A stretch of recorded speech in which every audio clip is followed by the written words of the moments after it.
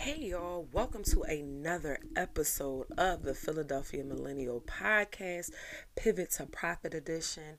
I am your host, Imani B, the Philadelphia Millennial, and I am so excited to be with y'all today. Whether you are watching this in the morning, the afternoon, at night, while you are trying to make sure you feel like you had a productive day. I know how that is in the midnight hour. You're like, oh, let me see if I can cross a few things off of my to-do list. So I'm glad you decided to spend some time with me. If you have been listening, you are on episode number 4 of just kind of like the Pivot to Profit overview, right? We talked about mindset in episode 1, then we talked about strategy, then we talked about systems, and the last thing I wanted to talk about was innovation. When I first pivoted my business to be more profitable about 2 years ago, I was finishing up my degree, my master's at Temple University, Fox School of Business. Shout out to Temple. Definitely Temple made, Philly made, all that good stuff. And my master's is in innovation management and entrepreneurship. And I had no idea that when I was starting this journey in 2018 that the world was about to get turned upside down, that innovation was going to have its back against the wall, that things were going to change literally for everyone. I don't know anyone that has been left unchanged after these past 2 years. And if you are not of this planet. But anyway, innovation is something that I have really grown fond of. If you follow me on Instagram, you know my name is Imani Inspires Innovation, which I'll tell you the evolution of that name either later on the episode or at a different date. But I want to kind of debunk the word innovation and talk to you all about why it's needed, why innovation is not out of any of our reach, and why we need to find intentional ways to incorporate it. So you hear innovate, innovate, innovate, innovate, and it's just like it's one of those gray words. Like, what does it really mean? So, according to Oxford, the definition of innovate is, of course, a verb, it's an action, and it's to make changes in something established, especially by introducing new method, ideas, or products. And some of the synonyms for innovation are change, alteration, revolution, upheaval, transformation, metamorphosis, reorganization, restructuring, rearrangement, recasting, remodeling, renovation, restyling, variation, newness, modernization, modernism. Those are some of the synonyms that are used for innovation. To me, innovation is how organizations, businesses, and governments identify the true needs of their clients and customers and how they solve those needs and how quickly they solve those needs and present the solution to the customer. That's what innovation is to me. We can get caught up on the Oxford or the Merriam or the Urban Dictionary's version of innovation, which I'm actually going to look up just out of curiosity. We don't need to get caught up on all of that, but I truly believe now that I want to add another piece to it is innovation is truly how organizations and businesses identify the needs of their clients and how they provide culturally competent solutions to those problems and the manner of which they deliver them. That's innovation, right? It's like, how quick can you see that it's a problem? How do you deliver the problem in a non-culture appropriating way that resonates?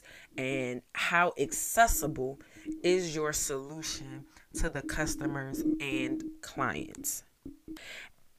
And I wasn't going to do this, but I thought it'd be good, as I was writing my notes, that there are 4 different types of innovation. However, before I get into that, I discovered the root word of innovation, which, of course, most words in the English language have Latin roots. So, first, into, is Latin. And then the second part, novus, new, so into something new, which then over time it became from novus to novare, which is to make new. So in novare is into making something new. And then over time in the 16th century, it became innovate. Innovare became innovate, right? So that is how we got the word innovate. It's to enter in something new and to make something new. It's to renew something. It's to alter something, right? So there are 4 different types of innovation. And you'll be able to see where you want to fall in, and where you want to fall into innovation, and how your business or organization needs to innovate, or where they need to innovate. So 4 types of innovation: sustaining, disruptive, incremental, and radical. So the first one is sustaining, right? And that is one that I think that a lot of companies need to adapt and look into post, and I use those with air quotes, post COVID. And sustaining innovation is when you do a significant improvement to a product or service that aims to sustain and hold your position in the market. It's innovation that makes sure that you are always bringing the most up-to-date solutions and maintaining your spot, in the market. So for instance, Tesla has a market share on not electric vehicles, but luxury electric vehicles. So when Elon Musk and all of them think of sustaining innovation, they think of it as from a perspective of how can we continuously be not the top electric car producer, because that's a whole other issue they're having, but how can we always be at the helm of fashionable luxury electric cars? How do we be the opposite of Prius? How do we inject that luxury to take the market share from people who are likely and would want to buy Mercedes-Benz, BMWs, Porsche, like all of those brands? How can we get an accurate market share? How can we get those prospective customers that would have bought a luxury gas car? How can we be innovative enough to continue to be the leader in luxury electric cars? And what do we need to do to sustain that innovation and position in the market? The second one, which is one of my favorite, is disruptive innovation. And it's technology or a new business model or function that disrupts the existing market. When I think of disruptive innovation, I think of Apple with the iPod, and not the iPod, the iPhone, right? Because at one point in time, I know if you under the age of like 20, I'll say my sister's age like 25, you don't often remember like you had to carry your iPod or your MP3 player or a disc player with your cell phone, right? Another thing that Apple did, everyone, when I was a freshman in college, like Skype was a thing.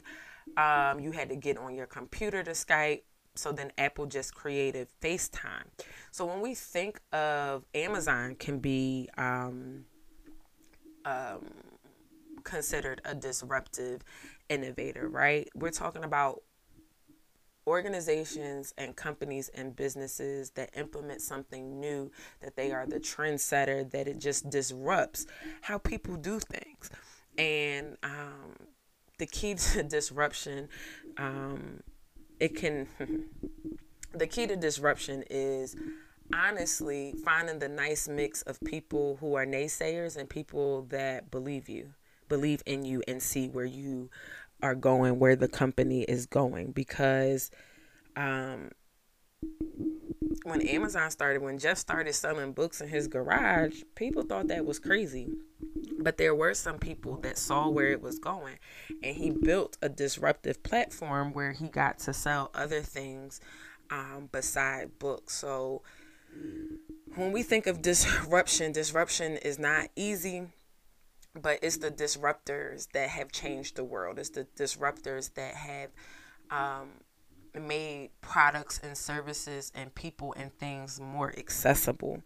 But sometimes companies just want to be fixated on disruptive innovation rather than all the different types that will still make them a pioneer and a pillar in their industries. The third part of or third type of innovation is called incremental, right? So this is something that's gradual, continuous improvements on existing products and services, right? So this is something I always think of incremental innovation is when a company, knows that it's been doing good work. They have been going on one trajectory, right? But they know that they need a change. They know that they need realignment. So when companies, organizations implement incremental innovation, that was a tongue twister, they take a look at their values. And because a company that started 120 years ago might not have the same values that it has today, because their workforce has changed, the world has changed. So when you want to put in like some incremental innovation, you might be like, Monty, like, I know I need to innovate, but this shit scares me. So you need to think of incremental innovation, going back to the drawing board, seeing first the roots and the foundation of your business, your organization, and identifying any obstacles or barriers that might be preventing you from innovating at any point or improving things. And sometimes people, like I said, they think of innovation, they always want to go the disruptive route, and sometimes that will jar your customer or client. There are two organizations that I can think of off the top of my head that thought they were making an incremental innovation and change, but it actually proved to be disruptive and it was unsettling. The first one was Tropicana orange juice. A few years ago, Tropicana changed their packaging and no one recognized it. No one recognized it. No one recognized it. It was a new font. I don't think they did a very good rollout of it. And they thought that it was just, okay, well, we can just change the font, right? We can just change the color. We can just change the location of our juice to give it a spruce, to innovate. And what it did, it made it less recognizable to people that have been looking for the same logo for 50 years amongst 40 different orange juice brands. So what they thought was something small, incremental, to begin to have some ongoing improvements and make their brand innovative and more easily recognizable, actually backfired. The second company was ConvertKit. ConvertKit is an email automating system used by freelancers and entrepreneurs. It's a great service. And I think about 2 years ago, or almost 3, I think this was summer of 19, they changed their name. They said they were going to change their name. And they changed it. I can't even remember what they changed it to. And people were up in arms. Like, sometimes innovation is simple. Sometimes we overcomplicate it. ConvertKit changed their name. I can't even remember what it was. I think they changed the color too. And people were like, nah, we love ConvertKit because it's so basic, it's so easy to use, and it literally is what it says. It's ConvertKit. They give you everything you need. They give you a kit to convert clients, to convert followers to full blown paying recurring clients. So it's just like incremental changes are good, but you have to be aware. And the last one is radical. Okay, radical. These are technology breakthrough that transforms industries and often creates a whole new entire market, right? So let's use the Uber and well, I'll just use Uber. Uber was used a tech breakthrough to change the market. You didn't have to wait on a taxi. You didn't have to always take your car, even if you buy, you have a car, you pay car insurance, you put gas in it, it works. It still gave you another option to getting around, and it also gave single moms, I'm not even going to say single moms, single parents, solopreneurs, college students, people needing to make extra money at the drop of the dime. It gave them the opportunity to do that. And it changed the way we did things, we used things. And then Uber had a disruptive innovation, which was adding Uber Eats. Okay, if we can transport people to virtually anywhere they want to go when they want to go, I'm sure we can do this with food, right? So, just to recap, the 4 types of innovation are sustaining, incremental, disruptive, and radical. The key to innovation is being open, right? So, Henry Chesbrough coined 2 terms: open innovation and open business models. And they just refer to companies and organizations keeping an open mind, as well as looking outside of their organization for their next big thing or their next big aha moment. So here are some things to keep in mind when thinking about innovation. Always think that you need to work with smart and intelligent people both inside and outside your company. The answers to your innovation problems are literally held within and outside the walls of your company. Understand that external research and design can create significant value, but understand that internal research and design is needed to claim some portion of that value. So it's literally having the perfect mix. I know in my church, E9 Tabernacle, we have hired people to help us evaluate where we are, which helps always having someone from the outside looking in. But in order to make sure that the value and the innovation is authentic and resonates, some of that does have to come from internal. Also, keep an open mind that you don't have to originate the research to benefit from it. The best example of this is Pew Research put out a survey, a white paper about millennials, right? And rather than me going out and doing my own millennial research to confirm what I already know, I've been able to utilize and lean on the Pew Foundation's research on millennials, and it's been able to validate and support my work. Next is that in order to win, in order to remain open, you have to make the best of the internal and external ideas.